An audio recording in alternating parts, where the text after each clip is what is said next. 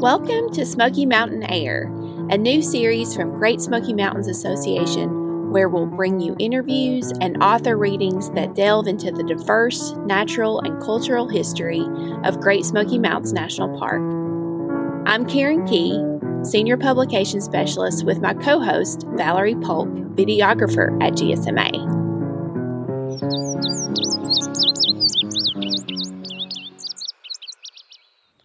Early 20th century hikers in the Great Smokies were likely to encounter a small Japanese man on the trail. He was 5 feet 2 inches tall and weighed little more than 100 pounds. He might have been burdened with a pack containing a heavy camera, tripod, and accompanying equipment, or he might be pushing the front wheel of a bicycle connected to handlebars with an odometer attached, a cyclometer that he used to measure trail mileage. Any conversation with this diminutive man would have entailed responses in broken English, and as likely as not, he would have been accompanied by men and women, his friends, who frequently hiked with him. Years later, this same man received a letter written April 20th, 1932, from the Associate Director of the National Park Service, Arno Kammerer, that stated in part, "You surely are the Great Smoky Mountains patriot." That's a short excerpt from Bill Hart's article about the enigmatic photographer who was born in Japan but came to America and gave his heart to the Great Smoky Mountains region. His name was George Massa, and Hart's article appeared along with a selection of Massa's photographs in one of our missing issues of Smoky's Life, Volume 2, Number 2. These missing issues are no longer in print, but are available to view online at smokiesinformation.org/missing-issues. Our guests Janet McHugh and Paul Bonesteel are in the process of co-authoring a biography of George Massa. McHugh is an independent writer and researcher, co-author of Back of Beyond, a Horace Kephart biography, and collaborator on many Kephart projects. She is the former director of Mann Library at Cornell University. Paul Bonesteel is a filmmaker, director, and founder of Bonesteel Films, a production company based in Asheville, North Carolina. His documentary film, The Mystery of George Massa, explores the compelling story of the immigrant who came to the mountains of western North Carolina, gained employment at the Grand Grove Park Inn, connected with many of Asheville's most influential residents, and found his passion in photography and hiking with his friends in the Carolina Mountain Club. We spoke with McHugh and Bonesteel on an online video chat while they were in their respective states of New York and North Carolina. Welcome, Janet McHugh and Paul Bonesteel. Thank you. It's nice to be here today. Yes, very exciting. So, who is George Massa? George Massa showed up in Asheville as a 24, 25-year-old, very productive and engaged, somewhat recent immigrant from Japan. We don't know exactly how long he was in the States before he showed up in Asheville in 1914. But for the next 19 years or so, was part of an amazing period in the 20th century, especially in the western North Carolina, eastern Tennessee area. Asheville blossomed, and the Roaring 20s were never more roaring than in Asheville. And within a few years, George Massa had befriended the Vanderbilts and some of the most influential people in the state of North Carolina and beyond through his personality and his photography and his passion. And so obviously also, as the conservation movement was at a real pivotal moment where national parks were blossoming, the national forests were being added and expanded, and people were actually getting out and hiking and exploring in a recreational way. And Massa walked into Western North Carolina right while all this was happening, first in the middle of World War I, and then into the Great Depression. And so I didn't really answer who he is, but he became an amazing character here, mostly through his sort of selfless efforts to help to create the Great Smoky Mountains National Park. And Yeah, it's hard for me to sum it up in a minute. It's hard. It's hard to categorize George Massa. I mean, first, he's a photographer. He's an extraordinary photographer, but he's also a patriot. I think of George Massa as being, on the one hand, a man who hustled to earn a living as a photographer in a difficult period of our history, but also was passionate about the mountains and used his photography to highlight the area which became the Great Smoky Mountains National Park. So he's a man of mystery. I think Paul's film, The Mystery of George Massa, I joked with him when we began our project that we could name our biography More Mysteries of George Massa, or maybe uncovering some of the mysteries and finding even more mysteries. So, he arrived as a young man, as Paul said, in 1915, and what he accomplished in those 18 years of living in Western North Carolina is really quite extraordinary.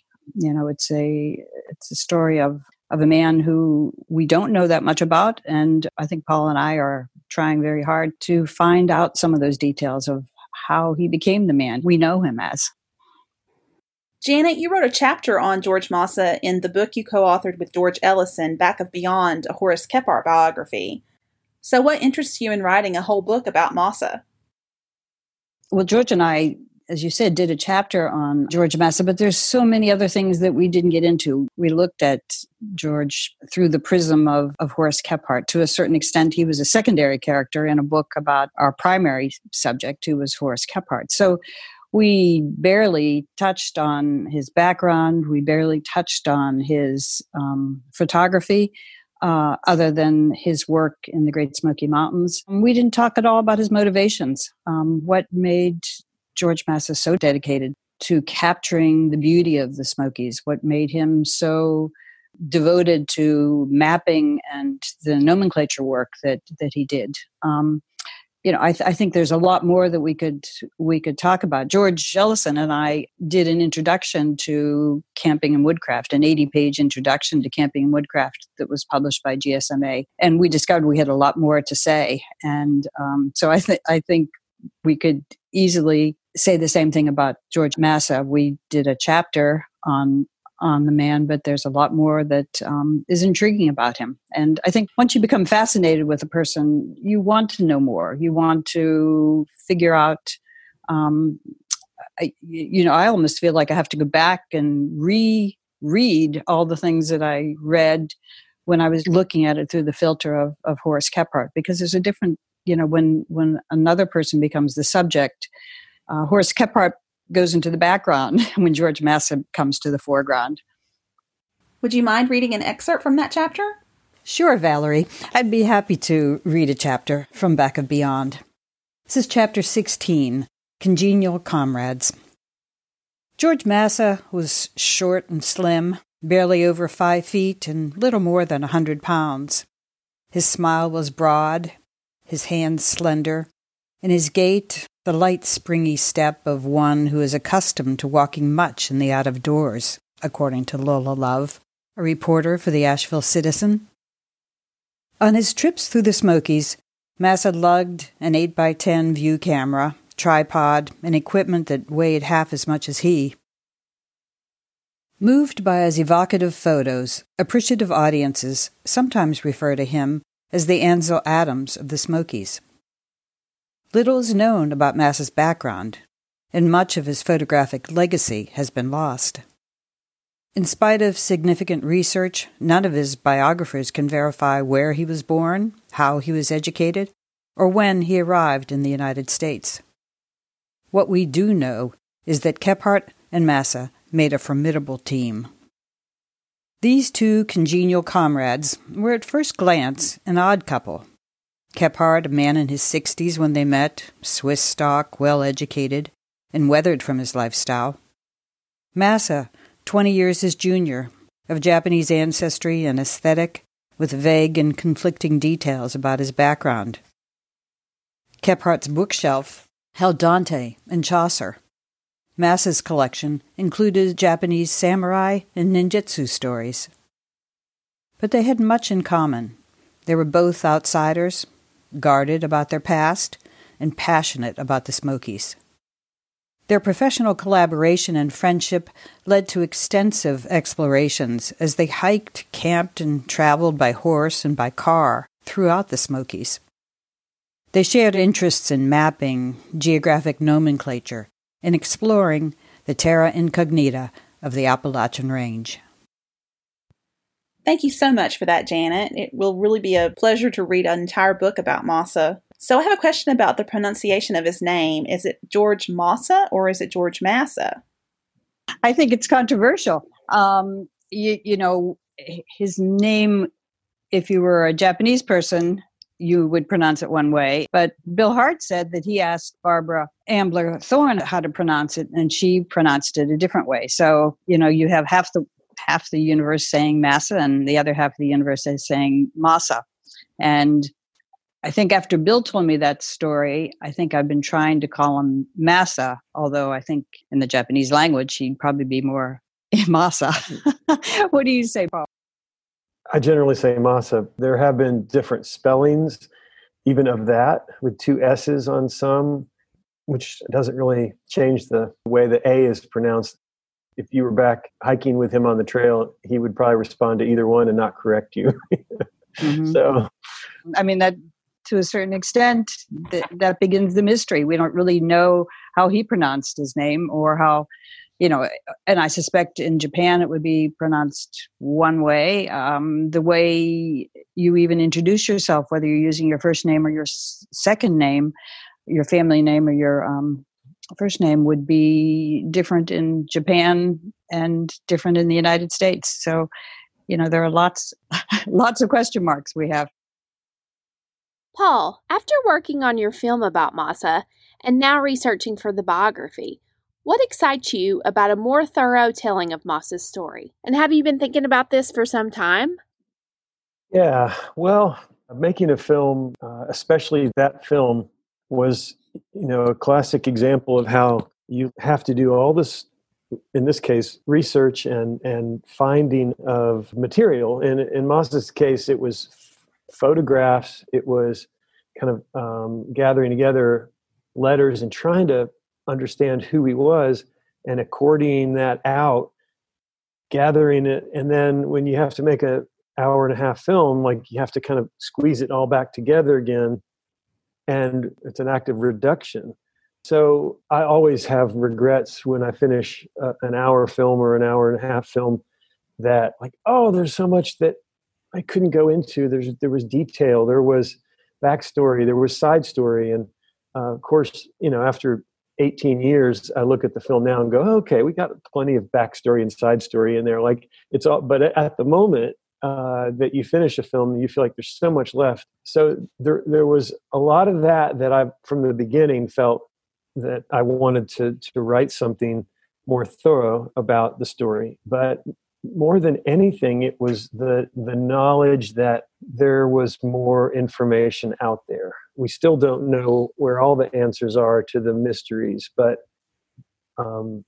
they are out there, you know. And so that kind of gnaws at you and keeps motivating me over the years to keep my hand in Massa research, and things have popped up. And so, you know, I think the most clear answer to your question really is that whenever over the past 20 years people ask me about George Massa, all of a sudden the rest of the afternoon is pretty much gone either because I start talking about it or I get excited about it and I get a box out and I start thinking, you know, how can we solve this mystery, or what haven't we researched, or where could we find the answer to that, or just more broadly and more artistically enjoying spending time thinking about what Massa's experience was like, just on a purely creative level. I know enough now that I can just kind of create a fiction in my head. And so how much of that is true or fiction is now sort of the quest to bridge the gap between the fictionalized version that we all have about Massa and the reality. That's what I hope writing a book can do, give clarity and fact to to things that haven't been clear, and then pose some possibilities that are much more clearly informed and expressed. Paul, how many photographs do you have that were Mossa's or of Mossa? Because I watched the documentary recently and I was surprised at how many pictures of him there were. I don't know the count, but when I first started the project, one of the early goals was, are there enough pictures of him or by him to make a film? And it turned out there were, but we did do the recreations. And we did do the recreations in the film partly because I wanted to kind of go there, like physically up on the top of some mountains and show not a black and white, but a more sort of realism or kind of flashback. But he never shied away from cameras, for sure. I have to assume that a good majority of those pictures of him were taken with his own camera or other friends of his who had cameras. The smaller size cameras were beginning to kind of become popular in the early 20s. And so there were more people than just professionals carrying those cameras. So that makes up some of them. But in terms of his reticence for telling his story, which is sometimes mentioned, that he was kind of secretive about his history, or he wasn't shying away from the cameras. And we're very thankful for that. And that was early on, like, can I make a film about this guy? There were a couple of collections in particular where we had photographs and then more started popping up. It got exciting that not only to illustrate the film, but to actually see, this is going to sound strange, but I had questions about like whether he actually existed. Like, who was this guy? You know, everyone likes to tell a tale. And I had to kind of, I don't know, explore. I tried to explore all the questions that were out there about who he was, his name, his origins and such. And the photographs were helpful in that. Again, maybe it's my imagination at work, but I see him in different places and in different settings, and I'm reading into the relationships he has with people around him. His disposition and his presentation in some of those photographs speak to his place and his personality. Buncombe County Library has a really rich collection of Massa images that they've digitized. And, you know, you might, to your listeners, if they wanted to get a sense of Massa's work, I mean, there are lots of different collections, but those you can look at online while we're all quarantined. Janet, what kind of research have you begun on the biography? Well, you know, we have some challenges right now because of COVID. So getting to any museum or archive or a library is incredibly, it's impossible, frankly. So, you know, I think what Paul and I are doing right now is gathering the things that we have and trying to digitize those so we can share them with each other. All of the online resources that we can garner, we're trying to do that. We've also hired somebody to help us, particularly with the Japanese language and cultural aspects of the story. And she's been very helpful. She's a genealogist specializing in Japanese immigration. So that's been very helpful to us. I was reminded of a quote that Lytton Strachey, the writer and biographer, and I think he was a member of the Bloomsbury Group, He said you have this vast ocean of information, and a biographer's job is to dip a little bucket into that ocean and come up with some tidbits that allow you to learn more about that person or explain more details or insights about that person. And I think Paul and I right now are trying to fill the reservoir, and it's a little bit challenging as we're in this period. But in reality, we just began. Paul and I have begun working on this biography and really in January. So even though it feels like 4 months have gone by too quickly, it's really just the beginning of that process. So what's it like to co-author a biography, and why not write it yourself?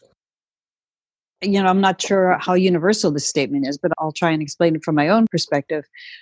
I loved working with George Ellison on the biography Back of Beyond. I think the advantage of working with somebody else is that, well, there are lots of advantages. One, you can brainstorm with that person, but you can also bring each other's knowledge base into the process rather than relying just on your own knowledge. You have that other person to consult with, to disagree with, to argue a point with, to come to an understanding or an insight.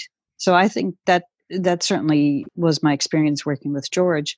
And I think, working with Paul, it's similar. As I said earlier, I'm here in upstate New York. For me, it was helpful working with George Ellison, who was in Western North Carolina, who had been as engaged in Kephart studies for decades. And unbeknownst to him, I had also been engaged in Kephart studies for decades too. So we met and then could share each other's knowledge bank, essentially. I think with Paul, I think those same advantages are there. Again, I'm still in upstate New York, and Paul's in Asheville, North Carolina. Paul's a photographer. I'm not a photographer. If we were going to have a third co-author, it would be somebody who knew Japanese. It's advantageous to call on others' expertise. And I hope that Paul will find my expertise in areas that will be beneficial to him. I think it involves a lot of trust. And I think Paul and I have been working together for the last 4 months. And, you share your knowledge, you share the tidbits of information that you have, you share the insights that you've gained, and you entrust that other person with your knowledge. And it's been a pleasure working with Paul for these last 4 months. Both of us, I think, are looking forward to actually being in the same room and having more than Zoom conversations at some point. So we have different tools that we use. We have our Dropbox folders where we're putting all of our information in. We have our little Slack discussions or email conversations. And our, occasional Zoom meetings as well. But it's going to be nice to actually to see each other and to pour through research materials together, which I'm sure we'll do. How did you first get introduced? Each of you can respond. How did you first get introduced to George Massa? And we'll start with Janet. Well, certainly my introduction to George Massa was through Kephart. He became someone that you needed to know more about in order to understand his relationship with Kephart. We can't ask George Massa questions at this point, but what others said about him becomes a rich source of information. So understanding Kephart through Massa, what Massa had to say about Horace, what Horace had to say about George was also important. And through that, I certainly watched Paul's film, which I found extraordinarily beautiful and moving. Watched Ken Burns' film. I think what Ken and Paul did was animate the story of George Massa. I can imagine him being Kephart's traveling companion, but I think in both, and particularly in Paul's film, he was the focus of the film, and he became a person that I wanted to know better. As a person writing a biography and realizing that you're going to be spending years with this person, it's really good when you can value the contributions of that person or value the personality or relate to that person. So certainly George Massa's story, which I learned through the Kephart story, was my introduction. Bill Hart also helped. Bill wrote the first research piece about George Massa. And there's nothing like sitting in Bill's study, surrounded by, he has an incredible library on Western North Carolina with amazing collections of George Massa material, which he opened up to me. But sitting in his study with Bill strumming the banjo and telling you what Barbara Ambler Thorne said to him, that too brought George Massa to life for me. I'm up here in upstate New York. It's snowing today. I'm so far away from sunny Asheville environment. So I need surrogates to help me keep Massa focused. I came to him through intermediaries. And Paul, how did you come to know Massa? Yeah, what's interesting is I've always been interested in black and white photography and just sort of old things. And when I moved to Asheville, I grew up around here, but then I moved back in 97. Bill Hart's article, his research chapter in a book came out in like 98, I think, 99, somewhere in there. Rob Neufeld in the paper here wrote some articles, and some things started happening, and I saw those and was just immediately intrigued for all the same reasons that often people are with George Massa. Just the idea of this Japanese man, and then seeing some pictures of him. Bill Hart's article came from such a place of passion as well. Bill having hiked these mountains for a long time and being a part of the Carolina Mountain Club. When he wrote the article, and then when I called him, I just realized what an important sort of story it was to him and to the region. And I said, do you think there's more to be done with this? And he was like, oh, I just scratched the surface on telling the story of George Massa. And so, I'd made a few films at that point, but I needed something to both ground me in Asheville and I needed a kind of a film commitment. And I've hiked and have loved being outdoors since I was a kid, and the things kind of combined. And as I found out, I really like trying to solve problems or do research. I really enjoy the idea that I'm going to uncover something that needs to be uncovered. So it was Bill Hart and just the general passion that I connected to Massa's story that started me on the adventure. And then a whole bunch of things fell into place at the same time.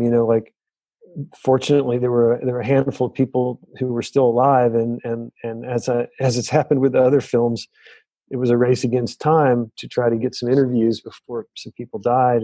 And simultaneous, I get kind of passionate thinking that this box of photographs is sitting in someone's attic. And so I'm scouring the obituaries and wondering if this person who died might have been connected to the same family who might have, I just begin to spiral out of control with possibilities. So, yeah, people love, at least I do, a story that that tells a lot of, can express a lot of facets simultaneous to the kind of core story. And like I mentioned earlier, Massa's story incorporates so many other threads from the period that it's an opportunity to tell history through Massa's story. Like George Ellison telling Kephardt's story, there's no question that when you fall in love with someone's story and you retell it, you incorporate some of your own existence in that retelling. I mean, it is your story that you're adopting into the world. And you either want to be like that guy, or you share some values and some ideas that are so important to you that you find a character that you fall in love with, and you want to express it. That's been the same way with some of the other films I've made. And yeah, if you don't have that passion, it's really hard for me to do anything. So when you find it, you have to do the most you can with it, I think. Well, let's listen to a piece from your film, Paul. In this selection, George Massa is writing letters to his friends about his financial struggles and other challenges during the Great Depression, and how his trips to the mountains have reinvigorated him. In the summer of 1930, Massa and Horace Kephart encountered an intelligent young woman who shared their interest in the Cherokee. Margaret Gooch worked as a court magistrate in the small town of Lexington, east of Asheville. Massa would turn to Gooch, writing frequently and openly of his financial struggles with the onset of the Great Depression. Banks closed their doors.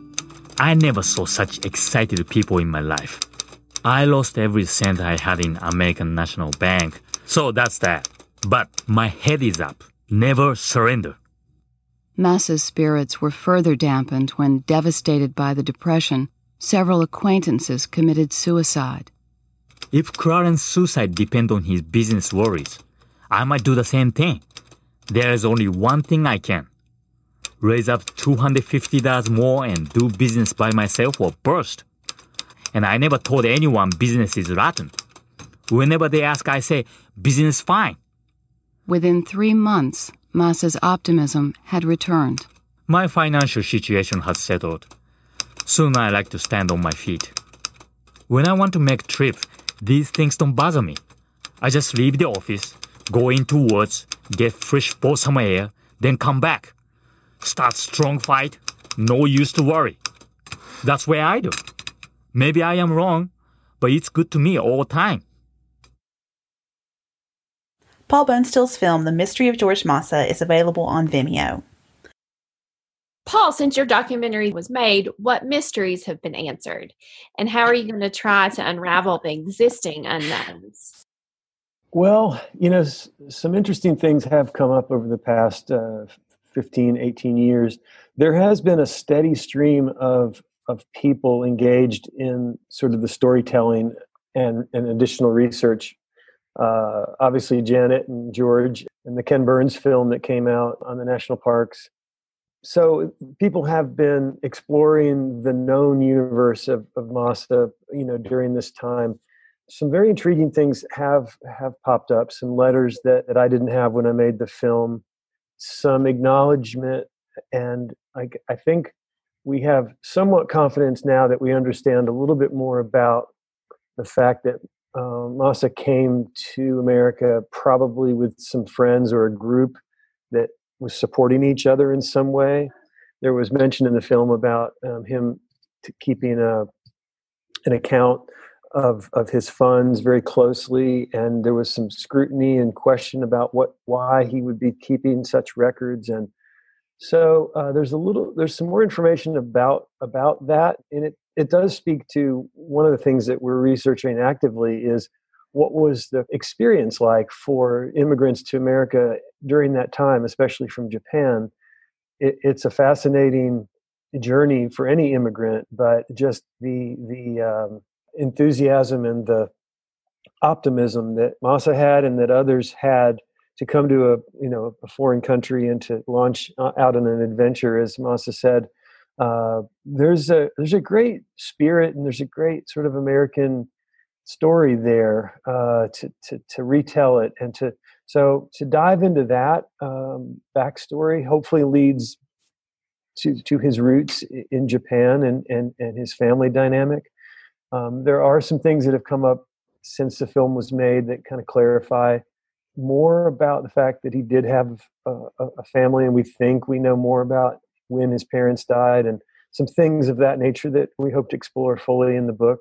So, the kind of soul questions about what made George Massa do the things he did, those have been contemplated for quite some time. Even his friends who knew him, I think, were asking some of those questions when they were together. So the answers there are a work in progress too, but I think we're finding, again, with looking at his work and his relationships, like with Kephart and with others, how he was drawing on this very enthusiastic group of people who were creating the Appalachian Trail and the Great Smoky Mountains National Park and promoting Asheville and doing a lot of things that he was caught up in an amazing group of people, and he loved what he was doing. So when you can do what you love, have the support of people, from the Rockefellers to the people who took him in his first house and fed him and he became part of their family for a few years. It just is a neat story. So we're, like Janet said, there are clues that even in the material that we've had has been around since he died, that we're now looking at differently through the lens of a biography. And Carl Sandburg said, biography is the hardest of all genres, and he had experimented with quite a few of them, and we are at the beginning, but I can already tell it's going to be hard. Janet's been through it with George. I've been through it, but not in the same way as writing 300 pages or something. So I'm glad that Janet's on board to help guide me through that process. I expect some pain and suffering along the way, but we hope to produce a book that is the definitive story of George Massa. I mean, why would we do anything other than that? And as soon as it gets published, maybe something else will turn up. But hopefully it'll be a great story for those involved and interested in what Massa was passionate about. But hopefully it'll it'll be something that a lot of different lovers of history would find fascinating. And to see his work, we're excited to show photographs of Masa's in this book that presented well and are beautifully curated, if you will, so that people, any photographer, you've got to see his work to really appreciate his vision. So, and new photos are popping up continually. Yeah, I could go on, but there's like the Kephart collection of Masa photographs. And there's one of the big mysteries is, where did his archive go? Where did Masa's negatives and his collection? And that is unfortunately still an unresolved question. Do we have a large majority of his work because his best stuff was printed in multiple publications and was given as gifts? Yes. Is there no doubt that a good 20 to 40% of it is not visible to anyone because it was kind of lost after his estate sort of spiraled into multiple hands? Yes, that may be the most difficult thing to button up, because where that collection went, is a mystery for sure. So why is George Masa relevant today? Why is this story relevant today, Paul? Yeah, there's a sort of a paradox going on where you can hike into the Smokies and see the same exact views that Masa and Kephart and others from the 20s, early 30s saw as the park was being formalized. And you can share that experience. And so telling the story is a way of connecting sort of the timelessness of the experience and of the mountains and of the sort of biodiversity and all the beauty that make up the Smokies. And you can also drive from Cherokee to Gatlinburg and wherever else in these mountains right now and see the world that's very different from when they were forming the idea and hiking these ridges. And there is need for conservation today that needs to be as passionate and as intelligent as ever. So if the story can inspire people to take ownership, and not just passion, but intelligent sort of operation from our Park Service and from the federal government and from all the factors and all the forces that keep our natural places beautiful and functional. I mean, these are important messages now. And for me, the story, the history, and the journey of George Masa, illuminates the need for people to be involved and engaged today. The volume of people and how the national parks and national forests and private land, how it's managed and how it's used, has never been more important in this age of global warming and political divisiveness. And just hopefully these stories and taking some time to go back in time, you always hope to make a difference. Kephart and Masa and all of the people involved wouldn't have done what they did if they didn't feel like it was important to them. And in Masa's life story and Kephart's life story, the mountains provided a very important respite for them, place of nourishment. And we all need that, like right now and in our society and culture broadly. But it brings responsibilities too. Who was it that said, I don't know if it's Ed Abbey or somebody, sometimes you have to be very passionate about preservation, but sometimes you have to just go out and jump into the river and swim and enjoy it, and see it all and take it all in and just use it and love it. Mm-hmm. And I think Masa was caught up in that dichotomy of both the passion and the love for being out there and the responsibility. So that's why it's relevant to me, is that we carry those responsibilities today. Yeah. I think it's also an immigrant story too. And I suspect Paul would agree that it's, to me, here's a man who comes to the States, early 20th century, and in 18 years, accomplishes so much, and reminding ourselves of the richness that our country has because of of immigrant contributions. I think that's a really important story for us to also ponder in the George Massa biography. He had significant challenges, particularly with anti-immigrant fervor, and yet he didn't seem to allow that to get in his way. And, his friends didn't seem to limit his experience in the United States, which I also think is a wonderful part of the story. He accomplished much by taking opportunities, and he was helped by, friends and neighbors who believed in him. I'd like to think that that's also very much a part of his immigrant story, but also of others.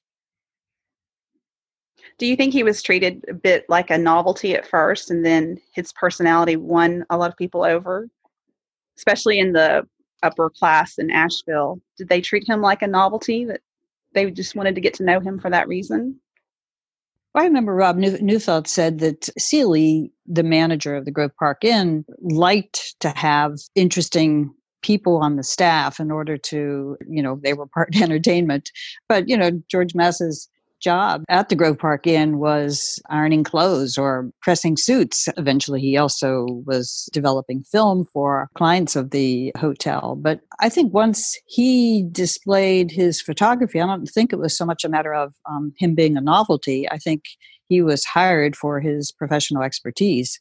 I don't think the Asheville Chamber of Commerce would have said, "We think you're the best photographer," unless they thought he was the best photographer to represent Western North Carolina.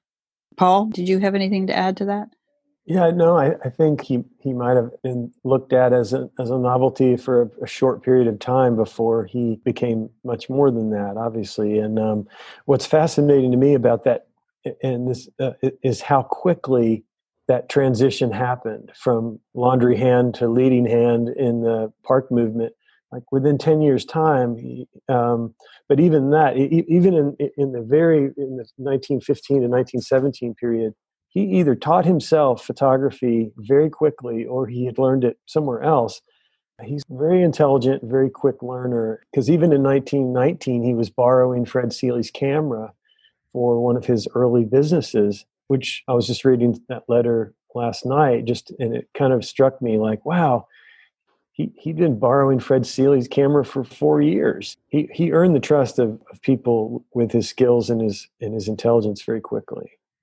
Well, cameras were a lot harder to use back then, too, it seems. They're not as simple as they make them nowadays. That's absolutely true. He had ordered some books on photography, and we have evidence of that. And so I'm under the belief, until proven otherwise, that he was mostly self-taught with that, and a quick learner from other people showing him very rudimentary things and then turning that into skills. Wow, that's impressive. Janet, what are you hoping people who love the Great Smoky Mountains will take away from this George Massa biography? I think one of the things that I hope, and I think Paul expressed this too, is that our book would be a showcase for George Massa's photography. Paul has a backdrop right now of 2 photographs that are George Massa's, and his photographs are extraordinary. I'm looking at them through Zoom with, 4 people on this screen, and the luminosity of his artistry is extraordinary. Paul has once described George Massa's photographs as being almost walking through a landscape, the way he uses layers. And I think that that's one of the things is I hope that people who have never been to the Smokies will see some of that beauty through his photography. But I think I'm also hoping that people will see the kind of human being he was to devote so much of his energy and his expertise to a cause that was bigger than he. To me, it's an inspirational story, and I'm hoping others will become inspired by reading the biography. You don't necessarily know how your readers are going to take the story. So I'm also, one of the things that I particularly enjoy is hearing what people take from a story. That certainly has been fun to hear people's reactions to Back of Beyond. They have their own interpretation, but they come away with additional questions that they have about that individual. So I'm hoping that the book will both tell his story, but also let people imagine their own kind of biography of George Massa based on the research that we did. But they're also going to formulate their own image of who this man is. And I think Paula and I were talking about this the other day. I think to a certain degree, each generation has rediscovered George Massa. I mean, George died in 1933, and 10 years later, his tombstone was marked by, members of the Carolina Mountain Club. 30 years after he died, members of the Carolina Mountain Club petitioned to have Massa Knob named in honor of him. 60 years after Massa dies, Bill Hart rediscovers his contributions and does incredible research to bring George Massa to life. And then I'll have to just get my calculator out. 70 years later, Paul is doing the Mystery of George Massa, the documentary that again animated and brought to life George, and then Ken Burns. So I feel like there's this cycle of rediscovering who Massa was and being compelled to tell his story again. And I feel to a certain degree that that's what Paul and I have come to at this stage. Do you guys have any plans to travel to Japan? I don't really feel like it would be fruitful for me to travel to Japan not knowing Japanese. As I said, we have hired a person to help us at this end, and she has some good contacts in Japan. And Japan is under lockdown as well. Mm-hmm. But what we'd hope is that we could hire somebody there. I would love to go to Japan. I don't know that our research budget is since it's non-existent. I'm not quite sure that our research budget is going to take us to Japan, but maybe someday I would be able to. When we are able to identify exactly where in Japan George Massa was born and spent the first 20 some odd years of his life, that would be more meaningful to me to visit and to kind of experience. But I've always wanted to go to Japan, even before I knew George Massa. So I'd love to go, but it's not on the research agenda yet, not in person at least. Thanks for the suggestion, though. Well, Janet McHugh and Paul Bonesteel, it was wonderful to talk to you today. Thank you so much for being our first live guests on Smoky Mountain Air. Well, thank you, Valerie, for having us. Thank you, Karen. It was really a pleasure. Yes, thank you. It's always fun to talk about George. Janet McHugh and Paul Bonesteel are co-authoring a biography of George Massa, the enigmatic photographer of the Great Smoky Mountains and western North Carolina, who, among other accomplishments, contributed to the efforts to create a national park in the southern Appalachians. We look forward to their book, which is currently in the early research stage and will be published by Great Smoky Mountains Association. Be sure to check out Bill Hart's article about George Massa in Smoky's Life magazine, Volume 2, Number 2. You can find this out-of-print issue and others at smokiesinformation.org/missing issues. You can also find more of George Massa's photographs on Buncombe County Library's website. A link is available in this episode description. Look for more episodes in our series Smoky Mountain Air from Great Smoky Mountains Association to come soon. Our theme music is from Old Time Smoky Mountain Music, GSMA's Grammy-nominated music collection available at smokiesinformation.org. Bird recordings by Mark Dunaway. Thanks for listening.